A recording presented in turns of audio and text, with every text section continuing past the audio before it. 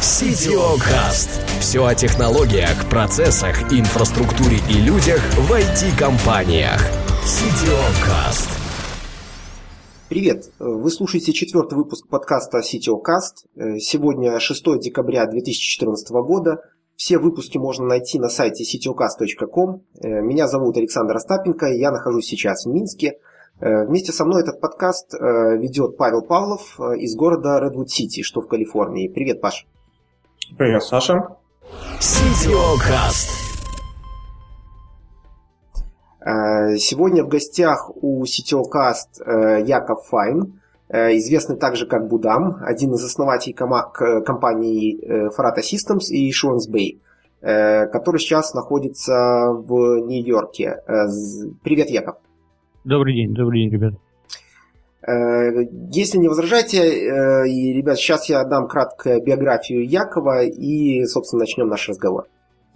Спонсор выпуска – компания Kaspovo.ru.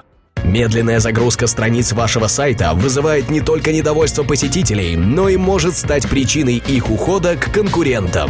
Теперь нет необходимости прибегать к услугам специалистов для оптимизации производительности. Kaspovo.ru – это облачный сервис для ускорения загрузки сайтов. Одним кликом добавьте ваш сайт на ускорение, и уже через пару минут сайт радует вас и ваших посетителей мгновенной скоростью загрузки. Попробуйте Kaspovo.ru бесплатно прямо сейчас. Яков Файн родился в Киеве в 1992 году, переехал в США. В 90-е работал в нескольких компаниях как software architect и software engineer. Сначала как наемный сотрудник, затем как контрактор. В 2006 году вместе с партнерами основал компанию Farata Systems, которая занимается разработкой веб-приложений для крупных компаний в США. Farata Systems работает с аутсорсинговыми компаниями из Беларуси, России, Украины, а также нанимает девелоперов напрямую, насколько я знаю. Является управляющим партнером и сооснователем компании Assurance Bay, которая разрабатывает программные продукты для автоматизации работы страховых агентов. Яков Java Champion, организатор Princeton Java User Group, автор нескольких книг по Java, Adobe Flex, Enterprise веб-разработки, один из самых известных подкастеров в Рунете, ведущий подкаста America.us, а также участник нескольких других подкастов. Яков, все ли верно или я где-то ошибся? Да нет, примерно все правильно, да. CTO Cast. Недавно в вашем подкасте, который America.us, вы со своими партнерами по Farata Systems обсуждали будущее аутсорсинга, куда двигается рынок, чем стоит заниматься вам.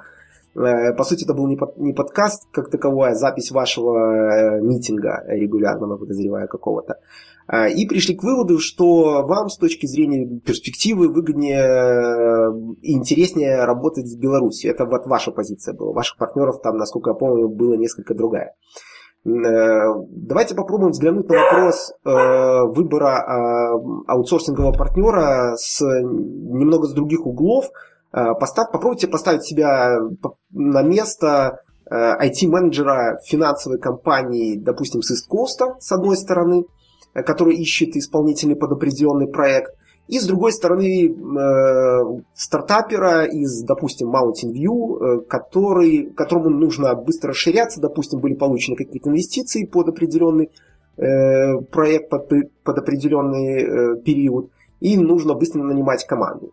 Вот. Какой бы стратегии вы придерживались в обоих случаях, со случаем с финансовой компанией, с этим стартапом, при выборе партнера для того, кто будет, собственно, заниматься разработкой ПО? Ну и я бы хотел сразу сказать, что если бы я был проект-менеджером финансовой компании здесь на Искосте, у меня было много возможностей им стать, но я не хочу этого, то у меня не было бы свободы выбора просто. То есть я не зависел бы от того, что я понимаю об выборе партнера аутсорсингового.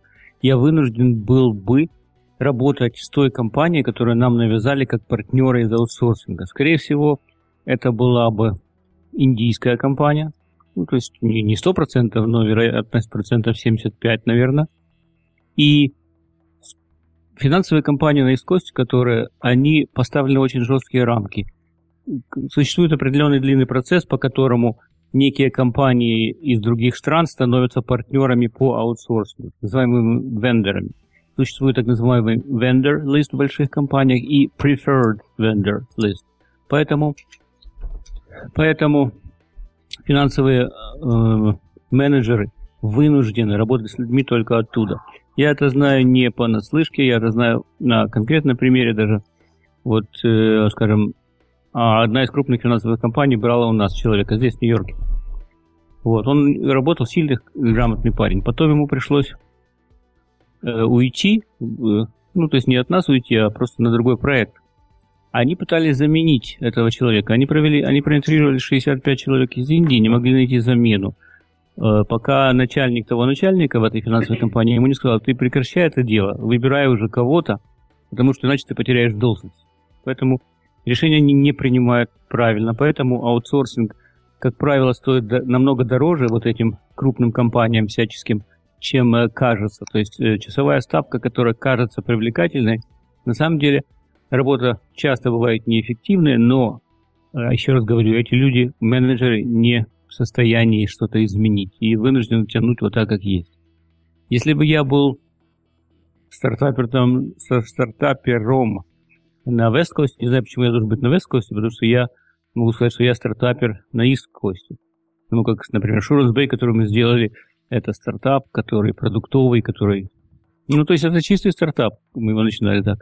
То я бы считал свои деньги, конечно же, и пытался бы найти команду, которая за определенную сумму денег, которую, как правило, у стартапов маленькая, смогла бы сделать максимально полезную работу.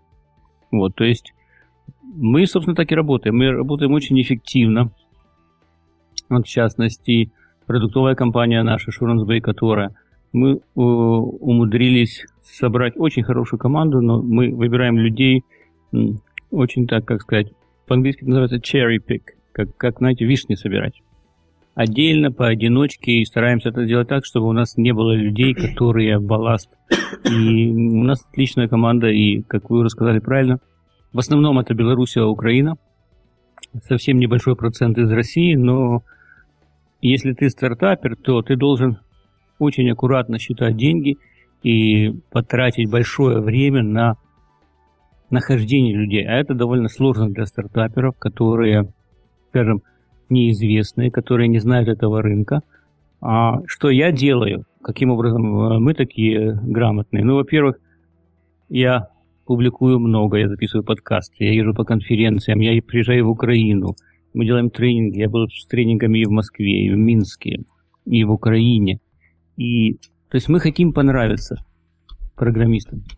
После того, как мы понравимся, а ведь у нас небольшая компания, скажем, зачем вам идти в нашу компанию, когда вы, например, хотите, может быть, попасть в какую-то крупную компанию, ну, работать на крупную компанию. Благодаря вот этому пиару, которым я занимаюсь, люди нам верят и идут к нам, и работают многие годы и не уходят. Вторая часть, которую мы делаем, мы не можем все-таки набрать всех людей, которые мы хотим. Мы работаем с партнерами. Я не буду называть имя, но это одна из крупнейших аутсорсинговых компаний, которая находится в Восточной Европе. Мы оттуда берем много людей, и они тоже у нас работают годами. То есть люди, которые являются служащими в крупных аутсорсинговых компаниях у вас, работают на нас. Отлично. Развернутый ответ. Касательно Fraty Systems. Компания появилась в 2006 году, уже прошло довольно много лет, 8 лет. Можешь ли ты так быстро сделать такой рекап этих 8 лет с твоей точки зрения, с чего все начиналось и к чему пришли вы сейчас? С точки зрения команды, с точки зрения ваших клиентов? Ну, во-первых, я работал очень много лет здесь, в Америке, независимым консультантом. И не собирался никогда идти ни в какие партнерства, ни в какие компании. Вот. Я был хорошим программистом много лет, и мне часто предлагали: вот у меня есть идея, давай сделаем какой-нибудь стартап. Я всегда понимал, что у меня есть такой принцип, я стараюсь представить, ну, допустим, мы уже это сделали. Вот, допустим, ты, Александр, предлагаешь мне, давай сделаем там игру или программу, не знаю что. Вот. Допустим, у тебя идея, а я хороший программист. Я сразу представляю, ну, допустим, мы сделали эту игру. Технически это можно сделать. Ну и дальше, что мы с ней будем делать? Как мы ее будем продавать? Что мы знаем об этом бизнесе? Умеем ли мы продавать? Могу ли я стучаться в двери и говорить «купи, купи, купи»? И, как правило, я понимал, что это бесполезно. То есть всегда я ставил себе вопрос, допустим, мы это сделали, и дальше что? И в этот момент у меня сразу пропадало желание делать какие-то партнерства или разрабатывать свои продукты. Вот. Но тогда сложилась ситуация, я тогда проводил семинары, которые назывались Weekend with Experts. Я приглашал известных людей в индустрии здесь и на выходные дни. Они прилетали там в какой-то город и проводили тренинги там, по разным темам. Вот. Сейчас прилетели на этот тренинг двое моих нынешних партнеров, Виктор и Анатолий. Вот. Они занимались в то время сильно JavaScript, вот, делали свой open source такой, ну, генератор они делали свой программный определенный. Я занимался Java в основном, и они, и я, мы не видели ничего интересного в плане разработки UI, GUI. Вот. И в то же самое время Adobe купила компанию Macromedia. Они стали делать, то есть, вернее, не они стали делать, а там существовал Flex Framework. И мои партнеры считали, что это потенциал хороший, я считал, что это хороший потенциал, но тогда этот фреймворк никто не знал. А я уже тогда писал много статей для Java Developers Journal, и у меня было много публикаций и много читателей. Вот мы решили, давай-ка мы напишем статейку про Adobe Flex. Написали статью техническую, как сделать определенное приложение, ее опубликовали в этом журнале.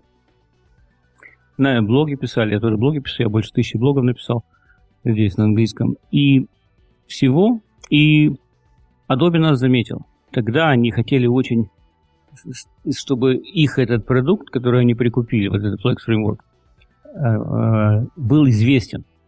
А тут такое дело, оказались какие-то люди, которые его пробуют и даже, более того, публикуют в таких довольно известных изданиях для программистов.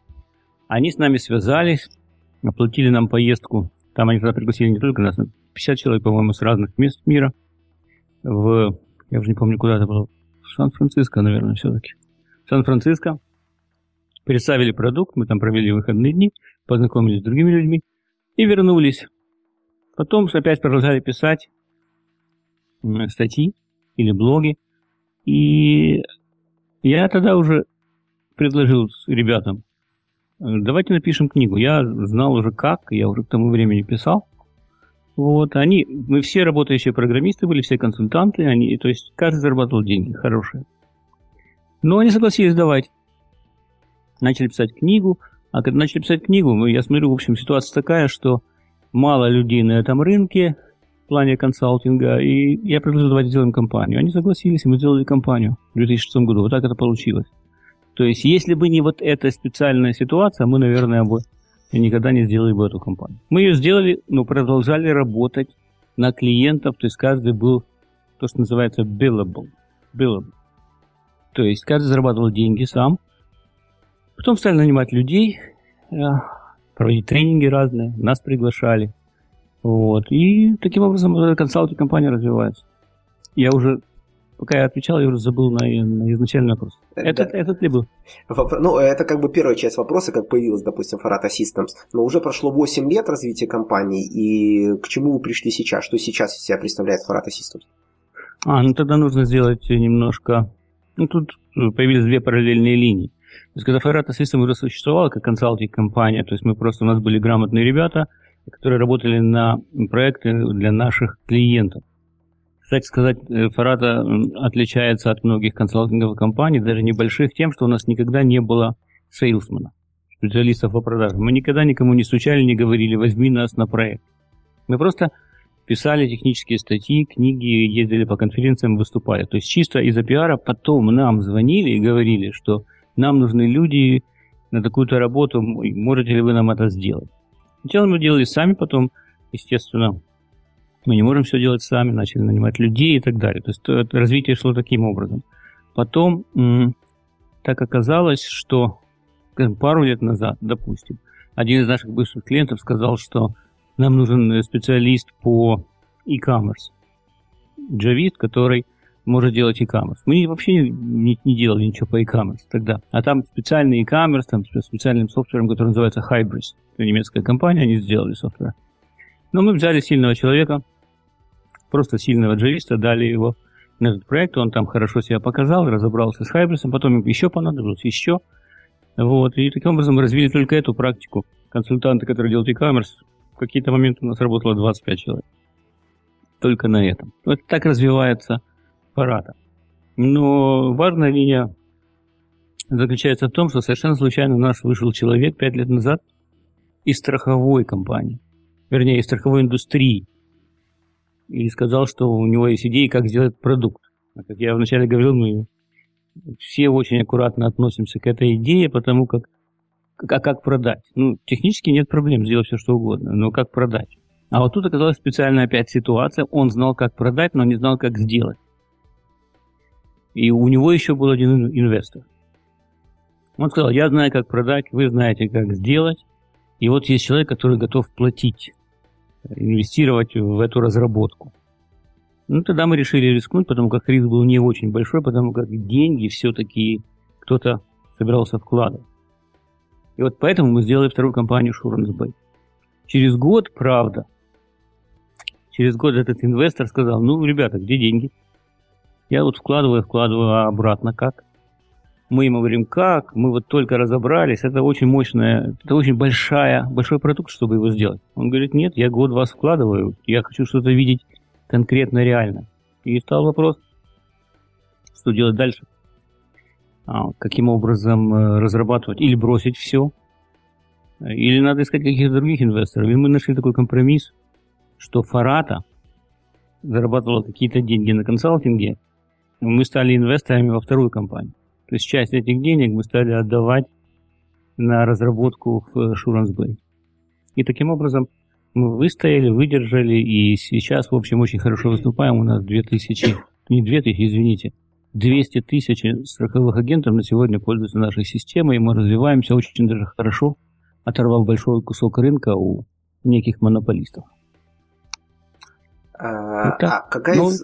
Какая из компаний, Farata или SuranceBay, занимает большее ваше время, твое время, Яков? И еще такая вторая часть вопроса. Кто является тем человеком, который обеспечивает technical leadership такой в Farata Systems и в SuranceBay? С SuranceBay очень даже просто. Анатолий, который очень сильный программист, он занимается technical leadership SuranceBay. Что касается Farata, у нас в основном консультанты работают, видите, на клиентов. Консультанты у нас только сильные, у нас нет джуниоров. Поэтому, как правило, они, как говорится, во многих случаях либо им дают менеджера, клиенты сами, либо иногда мы делаем менеджмент.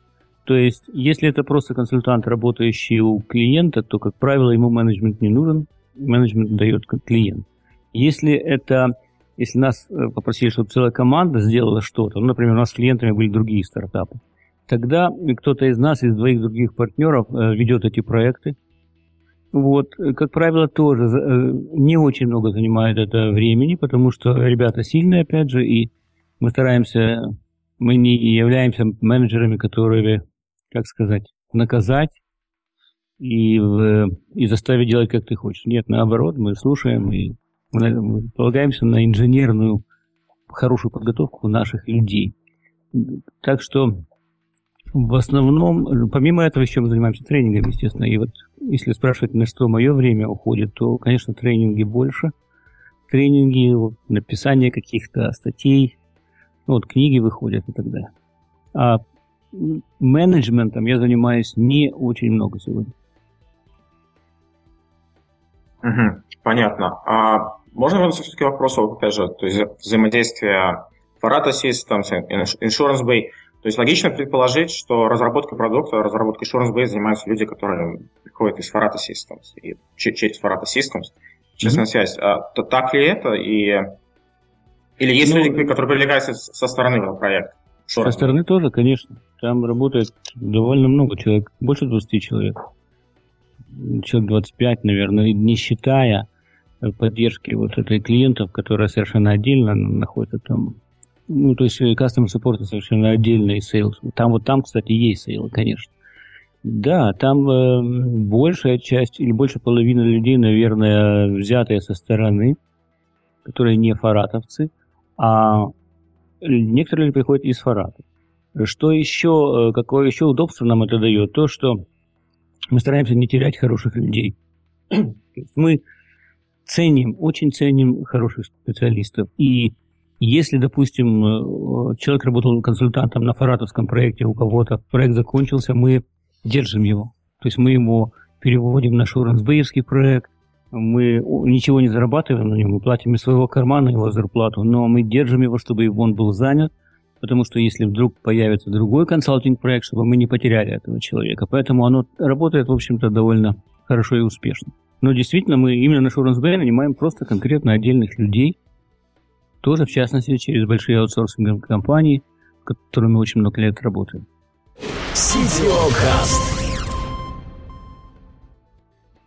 Понятно. А с точки зрения технической сложности, то есть, вот ты сказал, что можно реализовать любой проект.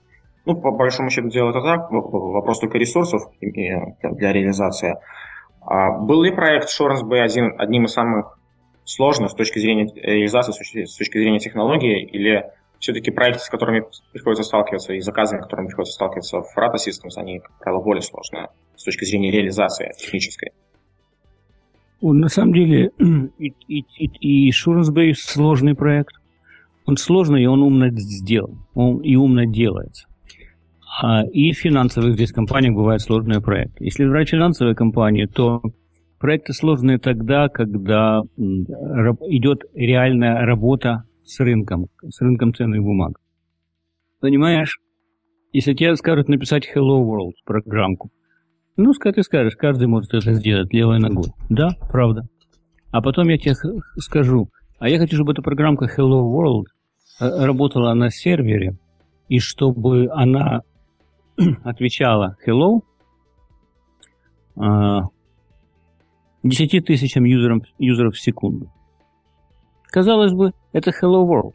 И программа усложняется неимоверно.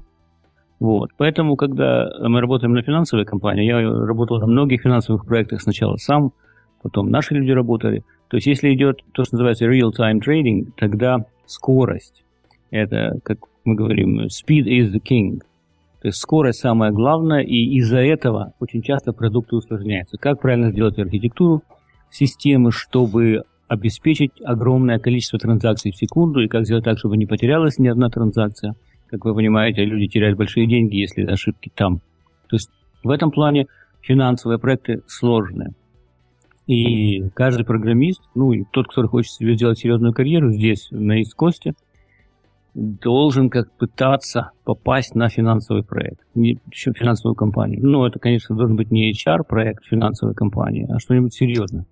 Вот это, я считаю, это серьезный дает такой скачок в карьере каждого программиста, кто хочет получить скачок, а не там спать в борозде где-нибудь.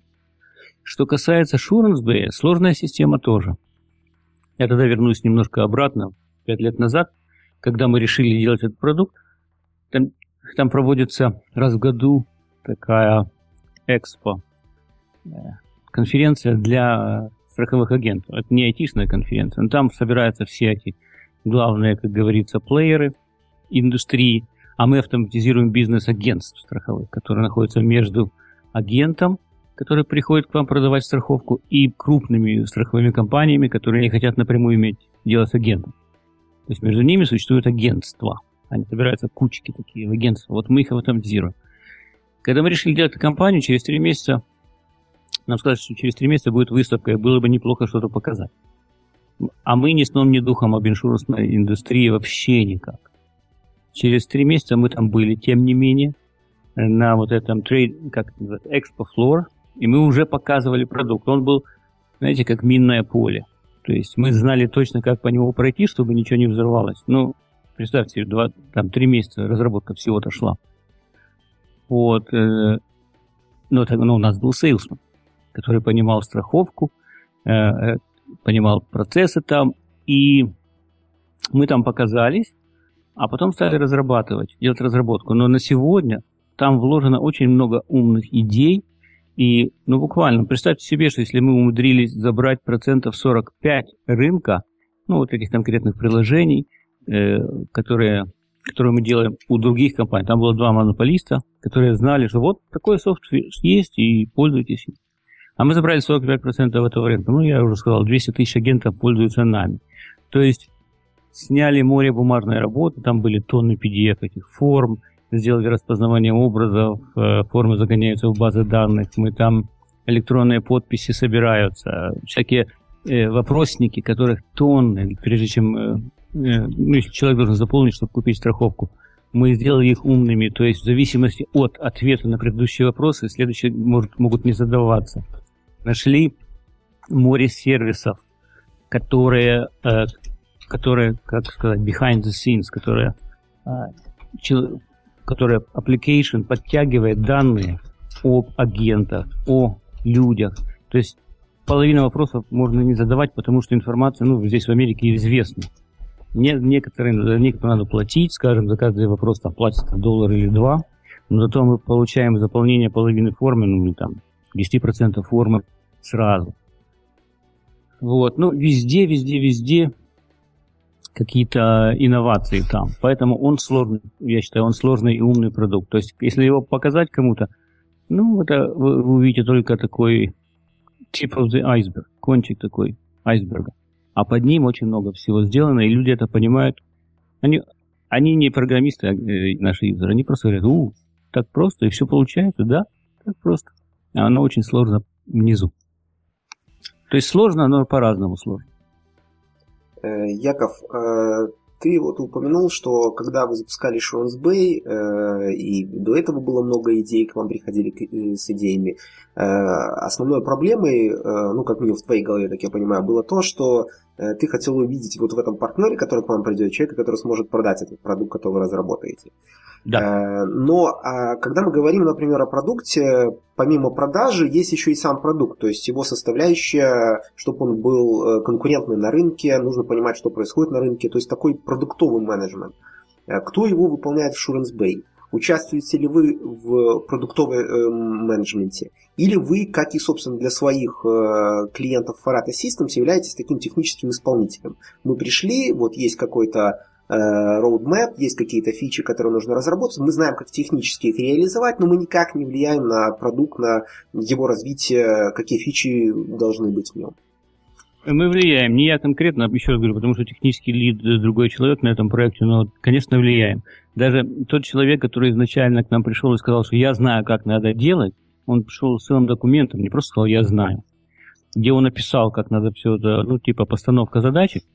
На сегодня эта задача не очень похожа на то, что тогда человек предлагал. То есть мы постоянно смотрим, как делают другие люди эти процессы, это то, что называется market analysis, и смотрим, как сделать умнее, везде. То есть техническая экспертиза наша является такой driving force, такой силой, движущей силой, которая заставляет или делает возможным какие-то бизнес-решения, которые иначе не были бы возможны. То есть тот человек, человек, который знает бизнес, он не мог бы в принципе понять, что вот такое можно сделать.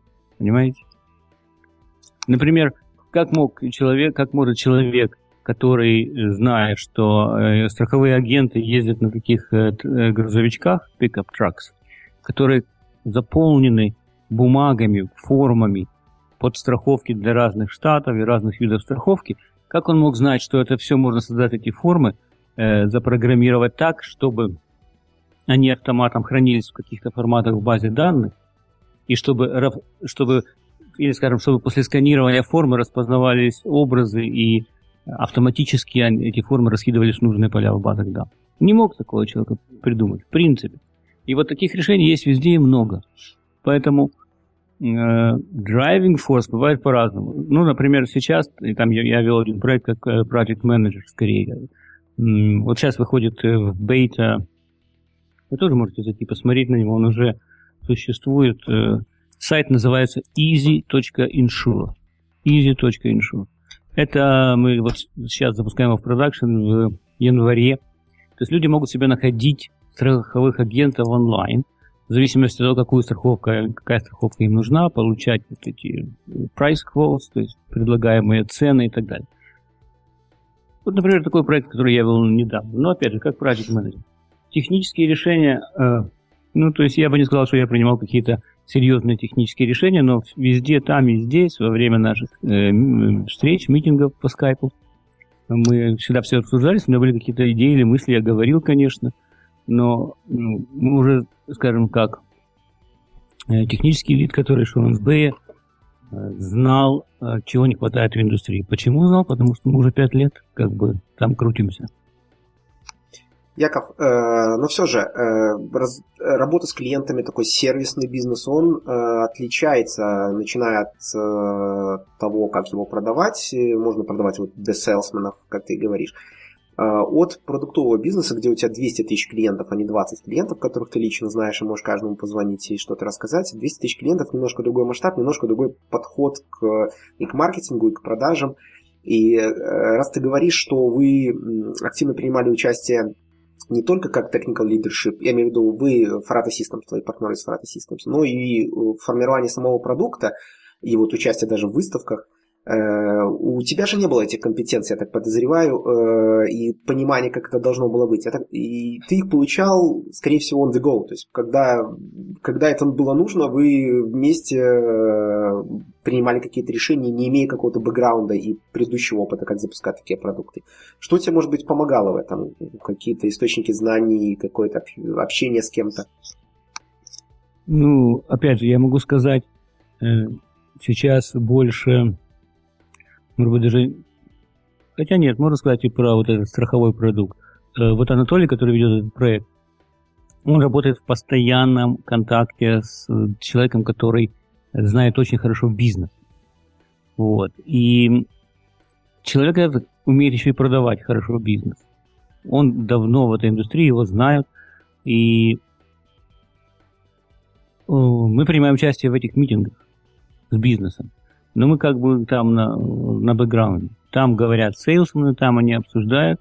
Кто-то из наших представителей слушает это. И потом после митинга задают какие-то вопросы. И благодаря вот ответам бизнеса мы принимаем какие-то решения. То есть мы пробуем, мы очень быстро реагируем, и таким образом идут продажи. И еще, что самое важное в этих продажах, то есть как иметь дело с таким огромным количеством клиентов, это customer support. Вот у нас есть целая команда, и мы очень серьезно к этому относимся. Мы очень серьезно относимся к тому, что если есть где-то проблемы у клиента, чтобы они были как можно быстрее исправлены. И если мы вернемся к тем предложениям, которые я получал много лет назад, давайте сделаем это, давайте сделаем то. Помимо того, чтобы продать это, надо это еще и поддерживать. Вот. И это одна из, мне кажется, важных составляющих успеха нашего продукта, потому что у нас хороший customer support. А клиенты там не программисты. Клиенты там, которые с компьютером очень далеко, не на «ты». Разные операционные системы, слабые компьютеры. У кого-то установлены софтвер, у кого-то нет. А кто-то поставил всякого мусора туда. Проблем довольно много. То есть на переднем крае у нас сидят люди, которые customer support, а если уже не могут они справиться, тогда уже наши инженеры помогают. Хорошо. Такой очень большой вопрос. С точки зрения команды разработки, с точки зрения девелоперов, как они относятся к этим продуктам, к работе на Farata Systems, к работе на Assurance Bay?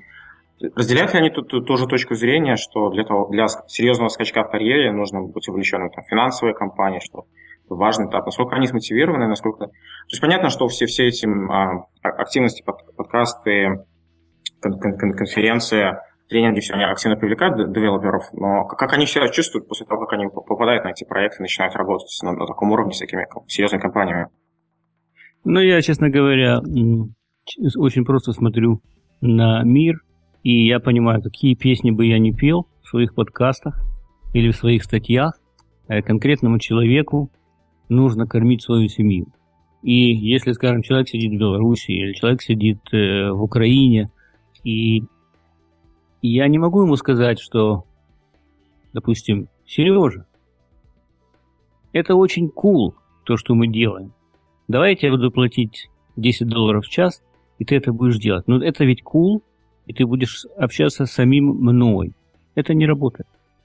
Если на сегодня существуют определенные ставки, которые можно заработать в России и в Украине, мне кажется, в России и в Украине люди, которые работают на западные страны, они не очень озабочены тем, чтобы сделать карьеру в этой аутсорсинг у клиента, скажем так. Мы ведь являемся клиентом фактически для наших людей. Мы не повышаем титулы, мы не называем никого senior или super senior или technical. У нас нет такого. У нас очень такая flat организация.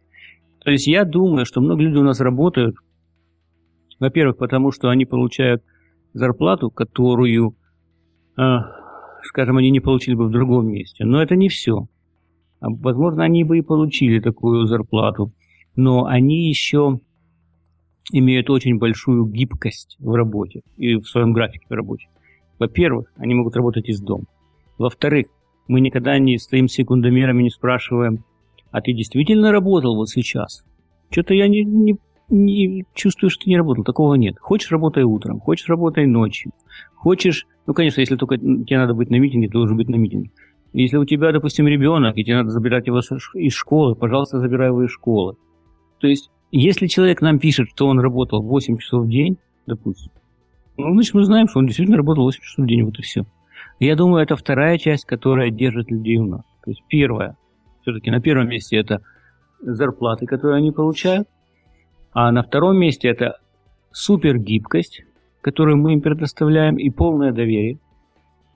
Я не помню случая, чтобы мы кому-то сказали, что вот ты написал, что ты потратил столько-то времени на это дело, а на самом деле надо было потратить в половину. Такого не было, я не помню. Вот люди это чувствуют. Ну и, конечно же, сам факт, что они работают в сильных командах, это полезно многим. То есть они не строят карьеру в Фарате, они не станут начальником Фарата никогда. Но они строят свою карьеру. Если кто-то из них решит в любой момент уйти от нас, мне бы не хотелось этого, но если они решат, ну, значит, они уйдут. И они, работая у нас, технически, мне кажется, выросли. Выросли технически, и, может быть, communication skills, то, что называется, тоже у них стал получше. Поэтому они себя чувствуют в этом плане спокойно. Они не тратят годы жизни просто тупо зарабатывая, как, скажем, поехал на север, заработал денег и вернулся. Годы жизни пропали, но зато денег заработал. У нас не так. Вот я думаю, из-за этого они у нас работают. Яков, тут такой, может быть, не совсем удобный вопрос, но я его, наверное, все же задам. Почему люди работают, почему им нравится работать в Фарате, в Assurance Bay, это понятно. Вернее, я это услышал. И разделяю с тобой эту точку зрения, что да, действительно работать в командах, где ты, может быть, не самый умный, это круто. И когда у тебя есть куда расти. А почему люди уходят из Фараты, из Assurance Bay? Я имею в виду девелоперы. Какие причины для этого? CTO Cast. Если сказать честно, я не помню, чтобы уходили. Может быть, кто-то когда-то ушел. Не помню. Один человек, у нас был один неприятный случай много лет назад. Один человек работал на клиента, он буквально месяц поработал, и как-то он договорился за нашей спиной с клиентом, а мы сразу выпускаем людей на прямую работу с клиентами, сразу. За спиной договорился, видно, это была очень такой маленькая компания в Австралии. И, видно, клиент ему предложил, что тебе работать на Фарату, давайте напрямую буду платить лучше. Вот у нас был один случай, который я помню. Кроме этого, честно, может быть, я забыл, конечно, за все эти годы, но я не помню, чтобы от нас люди уходили. Не уходят. Люди, которые многие начинали с нами, там, 2006 год, 2007 год, работают. Почему они работают? Ну, видно, их устраивает этот набор. Но вот недавно, буквально недавно от нас ушел один человек здесь, в Америке. Почему он ушел? Ну, вот ему предложили хорошую должность архитектора в другой компании, и он решил там строить карьеру. У нас он работал консультантом, вернее, от нас он был консультантом, он был служащим, но работал консультантом. Но вот ему предложили там рост и карьеру, и еще что-то предложили. И для него это на сегодня важно. То есть мы расстались очень даже чудненько. Никто никого не задерживал, не удерживал. Мы дальше будем общаться. И как бы это... Я это понимаю, я это уважаю. Ничего плохого я в этом не вижу. Мы все-таки небольшая компания. Если человек видит свою карьеру в большей компании, и, скажем, если кому-то не нравится просто быть консультантом на проекте, а кто-то хочет расти в должности, может быть, зарабатывать какие-то другие бенефиты, иметь свой кабинет, ну, пожалуйста. Поэтому уход из Фараты – это не трагедия, если он происходит. Это жизнь. Абсолютно с тобой согласен. Немножко хочу увести на сторону к технологиям. Я помню, в каком-то из своих подкастов, там, может быть, пару лет назад, ты говорил о том, что очень важно быть в топ-20%. Я не помню точно, в топ-20 ты говорил, допустим, возьмем принцип Парето, допустим, ты говорил в топ-20% чего-либо, за что бы не взяться, да, условно, там, если ты пчеловод, то в пчеловодстве, а если ты Java-девелопер, то, собственно, быть экспертом в первых 20%. Я помню, что пару лет назад, когда Adobe похоронила Flex, и вы стали перед выбором, куда двигаться, потому что вы были, собственно, в этих 20%, если не в 10%, во Flex в Штатах, собственно, это вас и продавало, собственно, и, я так понимаю, поэтому и вам и не нужны были сейлсмены. Вас так знали. Потом вы сделали такой пивот и ушли во фронтенде, не знаю, как сказать, HTML5, JavaScript, туда. И там начали строить себе тоже репутацию.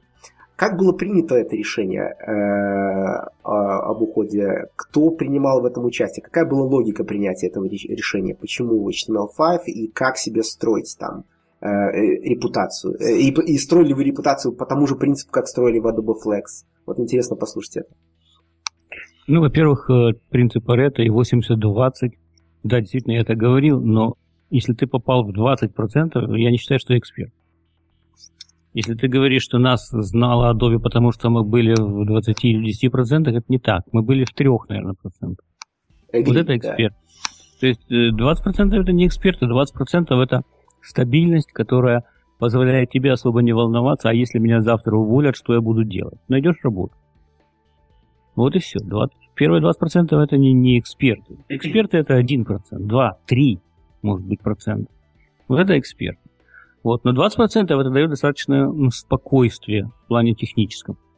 Что касается второй части вопроса, почему мы пошли в HTML5 и похоже ли это решение на то, что почему пошли во Flex? Нет, не похоже. Здесь мы пошли в HTML5 по простой причине, чтобы не идти против ветра. То есть это тренд, и хотя до сих пор, на сегодняшний день, у нас есть довольно много разработки на Flex. До сих пор мы считаем, что Flex на сегодня наиболее продуктивная среда разработки веб-приложений. Flex, и там у них есть Adobe Air. Когда мы стали давать работу на HTML5, JavaScript, CSS, вот это, мы немедленно увидели падение продуктивности наших программистов. Немедленно. То есть то, что можно сделать на Flex за день, на HTML5 можно сделать за 5. То есть очень серьезно. Мы до сих пор не очень счастливы тем, что происходит в HTML5. Вот, но просто делаем такой задел в плане пиара, понимаем, что мир идет туда, и надо идти и нам туда. На то, чтобы идти туда, уходит время. Вот, и поэтому мы, опять же, разобрались сами, как это происходит. Вот книжка вышла в Урале, Enterprise Web Development, которую написали наши инженеры. Ну, я в том числе, естественно. Вот. И мы до сих пор смотрим и направо, и налево, думая, что делать, куда, как сделать так, чтобы быть продуктивным. У нас есть 2 человека. Вот это, кстати, сайт, который мы делаем для поиска страховых агентов. У нас есть надежда. У нас есть надежда, что гугловский язык, который называется Dart, более продуктивен, и сегодня Google Dart и там фреймворк Angular, который имеет порт на Dart, Angular Dart. Вот эта парочка Dart как язык, который автоматом потом генерит JavaScript, и Angular Dart, эта пара может как-то приблизиться по продуктивности к Flex, плюс не иметь те проблемы, что никто не хочет иметь плагины в браузере, как Flash Player, например. То есть на сегодня мы уже получили определенную экспертизу там, то есть мы спокойно делаем эту работу, и уже в январе этого года вот этот пилотный такой проект прошел успешно, я считаю, хотя там были какие-то шероховатости из-за того, что язык все-таки новый, и фреймворк новый, ну, я имею в виду порт, Dart. Уже в январе мы планируем делать тренинг большой группы наших же фаратовских разработчиков, ну, такой внутри компании тренинг мы будем делать, чтобы люди пересаживались на Dart. В следующем году, мы когда будем делать тренинг для наших ребят, мы заодно сделаем, ну, то есть тренинг правильно, со всеми вот этими manuals, handouts, задания. Вот. И, скорее всего, мы приедем в Украину, может быть, и в Белоруссию с этим тренингом и проведем его просто как, ну, сделаем public класс для программистов, кого это интересует. На сегодня мы считаем, что в HTML5 это более-менее правильная среда. Хотя некое опасение у меня вызывает Google, потому что Google, во-первых, известен тем, что они могут бросить игрушку такую, она уже, скажем, им неинтересна, они ее могут бросить, это первое.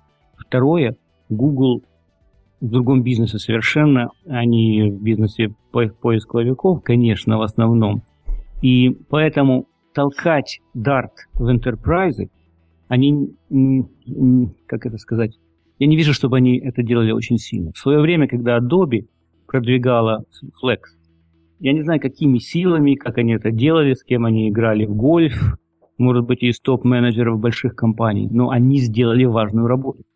У них, у Adobe были клиенты, вот эти вот все эти компании финансовые, телекоммуникационные, как это, entertainment industry, по другим продуктам ранее. И вот они сумели каким-то образом протолкнуть вот этот фреймворк в Enterprise. Я не вижу этого с Dart. Я не вижу, чтобы Google делал какое-то мощное усилие в этом направлении. А изнутри будет всегда противодействие. Всегда в крупных компаниях будет сидеть то, что называется Architecture Group, группа, которая принимает решение, какие тулы использовать и фреймворки. Они всегда будут против, они будут говорить, стандарт это HTML5, JavaScript, CSS, и не ломайте нам, и не портите нам, и так далее. То есть у меня вот этот concern только, что в плане массовой популярности этой среды, но для стартапов, для тех, кто хочет найти что-то действительно продуктивно, а не то, что требует начальник, я считаю, что это правильная среда, и мы вкладываем силы туда сегодня. Поэтому, если увидите наше объявление по тренингу на Dart, пожалуйста. Кстати, с завтрашнего дня у нас начинается такой, у нас идет тренинг, естественно, постоянно фаратовский, который мы делаем, тут для всего мира мы делаем онлайн, но в частности нас пригласил Luxoft, и с завтрашнего дня мы делаем тренинг, это я говорю не в качестве рекламы, потому что там все равно места уже нет, но мы делаем тренинг JavaScript, HTML и Angular Framework. Такой 16 часов, 4 дня по 4 часа мы делаем там для Luxoft, онлайн тоже. Вот, делаем с удовольствием, естественно. Но в следующем году мы планируем поездку в Украину наверняка. Угу. Но с фронтендной частью, с точки зрения разработки фронтенда более-менее теперь понятно, а с точки зрения бэкенда, есть ли какие-то риски, есть ли какие-то угрозы для Java, как основного выбора для языка бэкендной разработки, и видите ли какие-то альтернативы, пускай даже не сейчас, но в отдаленной перспективе, через 5 лет, через 10 лет, то есть какой-то такой forecast?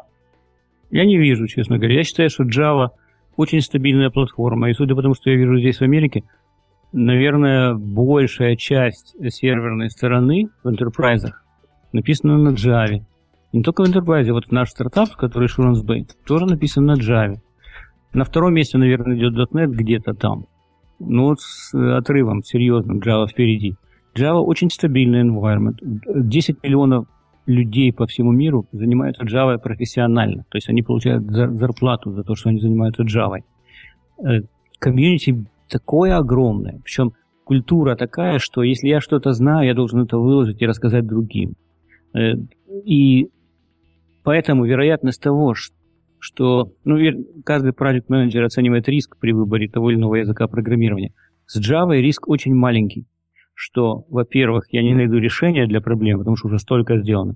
Второе, что у меня будут проблемы нанять программистов, потому что, как мы говорим, pool of workers на Java огромен. Но, кроме того, она очень продуктивна и стабильна. Я не вижу никакой замены в Java в ближайшие 5 лет в плане серверной разработки. То есть я не говорю, бросайте все, что вы делаете, переходите на Java. Нет, если вы работаете на .NET, если вас это устраивает, пожалуйста, .NET тоже хорошая платформа. Но не такая хорошая, как Java, не такая кросс-платформ на всех устройствах и так далее. У Java есть проблемы на клиенте, к сожалению. В свое время там были определенные политические причины, почему проблемы на клиенте. То есть на клиенте писать на Java я бы не советовал, но сервер лучше ничего нет. Поэтому для себя лично я не считаю, что мне придется пересаживаться на какой-то другой язык, хотя с удовольствием изучаю другие языки программирования, и на сегодня считаю, что программист должен быть полиглотом. Программист, который себя называет «я Senior Java Developer», это скучно. У каждого должен быть набор. Да, я делаю, допустим, сервер-сайт на Java, но при этом я знаю еще, скажем, HTML, я знаю JavaScript, может быть, там какие-то фреймворки, кто-то любит Scala, но Scala тоже работает на JVM, например. Вот. Там Apple что-то выпускает, какой-то язык сейчас для автоматизации своего, для Home Automation и там Health Automation. Пожалуйста, изучайте его. Определенный тренд, который я вижу, это то, что называется IoT, Internet of Things. Это то, что, если просто все пытаются объяснить, когда кофеварка будет разговаривать с микроволновкой. Вот. Но на самом деле мы тоже смотрим в эту сторону, и уже и с докладами выступал, показывал, как прямо на сцене измерял свое давление, а данные автоматом попадали в наше приложение, или в вес. То есть это действительно сфера, если кому интересно, я бы на это посмотрел. Я-то и так на это смотрю, но считаю, что это то, что будет развиваться, потому что количество устройств будет только расти. Я имею в виду, раньше это был десктоп, а сейчас посмотрите, что происходит, где можно программы выполнять. Да где угодно. Вот. Скоро в чайнике будет Java работать тоже. А наверняка уже и работает. Вот. Поэтому Java — это базовая, очень хорошая, сильная база, которая много лет сможет вас кормить, ваш и вашу семью. Яков, уже подходим к завершению нашего подкаста. Хотел бы задать такой вопрос. Если бы в 1992 году ты бы не уехал в США, как ты думаешь, была ли бы возможно Farata Systems и Insurance Bay? Или этих компаний бы не было никогда? А если бы не было, то какая бы компания была бы? Как ты думаешь? Этих компаний бы точно не было, потому что первые 2 буквы в слове Farata — это первые 2 буквы моего имени. Понимаете? Вот. Был бы либо Insurance Bay, я не знаю, были бы какие-то компании, но я бы не имел к этому никакого отношения. Если бы я не уехал, я считаю, что это было бы ошибкой для меня конкретно. Я думаю, что я бы хорошо, в общем-то, был устроен на сегодня, если бы я, скажем, остался в Киеве. Да, я когда уезжал, я материально был устроен очень даже неплохо. Вот. Я уже тогда... Там у нас было какое-то, я не помню, как это называлось, малое предприятие или что-то такое. То есть я зарабатывал там в несколько раз больше, чем обыкновенный инженер. Но развития особо там не видел. И здесь, в Америке, мне кажется, среда для человека, который хочет заниматься программированием или стартапами, здесь она намного более благоприятна. Понимаете, когда слышишь о каких-то наездах, о каких-то распилах, если мне дают $10 миллионов, например, на стартап, у меня даже в мыслях нет, что из этих 10 я должен 5 миллионов отдать Васе, потому что он выбил для меня эти 10 миллионов. Тут по-другому, конечно, есть. То есть тут тоже никто ничего даром не делает. Но я не хочу этого, понимаете? Не хочу. Поэтому я не знаю, что было бы, если бы я оставался в Киеве. Но наверняка я был бы достаточно хорошо устроен. Как? Не знаю. Но занимался бы программированием, точно. Да, собственно, я и сейчас с удовольствием поехал бы и там по тренингам бы позанимался в Киеве. Мне очень даже приятно этим заниматься. Я люблю заниматься тренингами, и наверняка я в Украину поеду на какое-то время. Когда, не знаю. Спасибо. Яков, если ты хочешь сказать еще какие-то пару слов, прошу тебя, если нет, то я буду закрывать подкаст. Пару слов буквально могу сказать для начинающих молодых программистов. Вы должны заниматься активно своей карьерой, если вы не считаете для себя, что эта профессия для вас случайна. Конечно, есть какое-то количество людей, которые пошли в программирование, потому что там, как говорится, деньги сейчас дают. Но наверняка многие люди, какая-то часть людей, скажем, ходит туда как на работу. Как не на работу, не на каторгу, отдать дань, просто говоря, чтобы заработать эти деньги и забыть вечером. Я считаю, что каждый молодой человек, который попал в эту профессию и любит ее, он должен заниматься собой активно и должен вкладывать в себя, в свои тренинги, в изучение других языков. И мне кажется, та вещь, которую я иногда замечаю в людях, которые работают на аутсорсинг компании, находящиеся, скажем, в Украине или в Беларуси, они часто живут по принципу, как Остап Бендер говорил, утром деньги, вечером стулья. Вот ты мне что-то дай, а тогда вот за это я что-то тебе сделаю. А вот мне кажется, лучше и правильнее было бы поменять. Утром стулья, вечером деньги. То есть отдавайте, делайте что-то, не для меня отдавайте, естественно, для комьюнити. То есть разрабатывайте что-то, выкладывайте, общайтесь с людьми, ходите на тренинги. Я слышал, что в некоторых ситуациях люди на тренинг не хотят идти, скажем, в том же Киеве. Потому что им это типа не надо. Почему я должен идти на тренинг, когда и так рынок хороший, и завтра, если вы меня здесь уволите, то за мной будут бегать рекрутеры.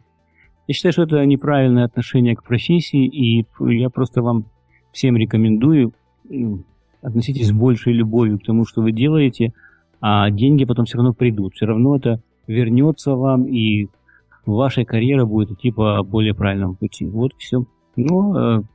И все, и с удовольствием мы будем и дальше работать и с Украиной, и с Белоруссией, и с русскими программистами, потому что все равно я вижу, что уровень образования выше. По крайней мере, те люди, которые у нас работают, прекрасные ребята все. И я постоянно получаю имейлы из Индии, откуда-нибудь, из Пакистана.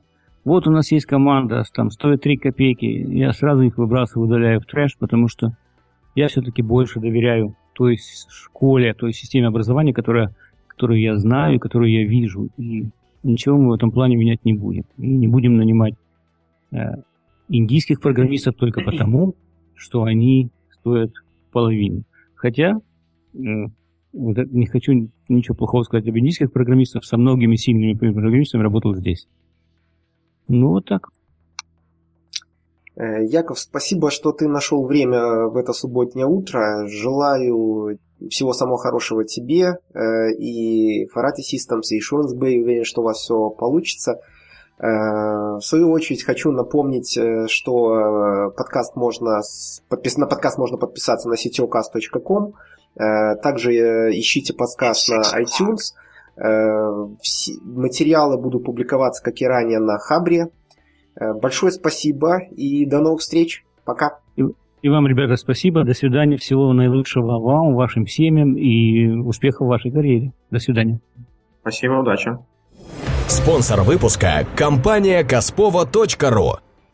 Медленная загрузка страниц вашего сайта вызывает не только недовольство посетителей, но и может стать причиной их ухода к конкурентам. Теперь нет необходимости прибегать к услугам специалистов для оптимизации производительности. Kaspovo.ru – это облачный сервис для ускорения загрузки сайтов. Одним кликом добавьте ваш сайт на ускорение, и уже через пару минут сайт радует вас и ваших посетителей мгновенной скоростью загрузки. Попробуйте Kaspovo.ru бесплатно прямо сейчас.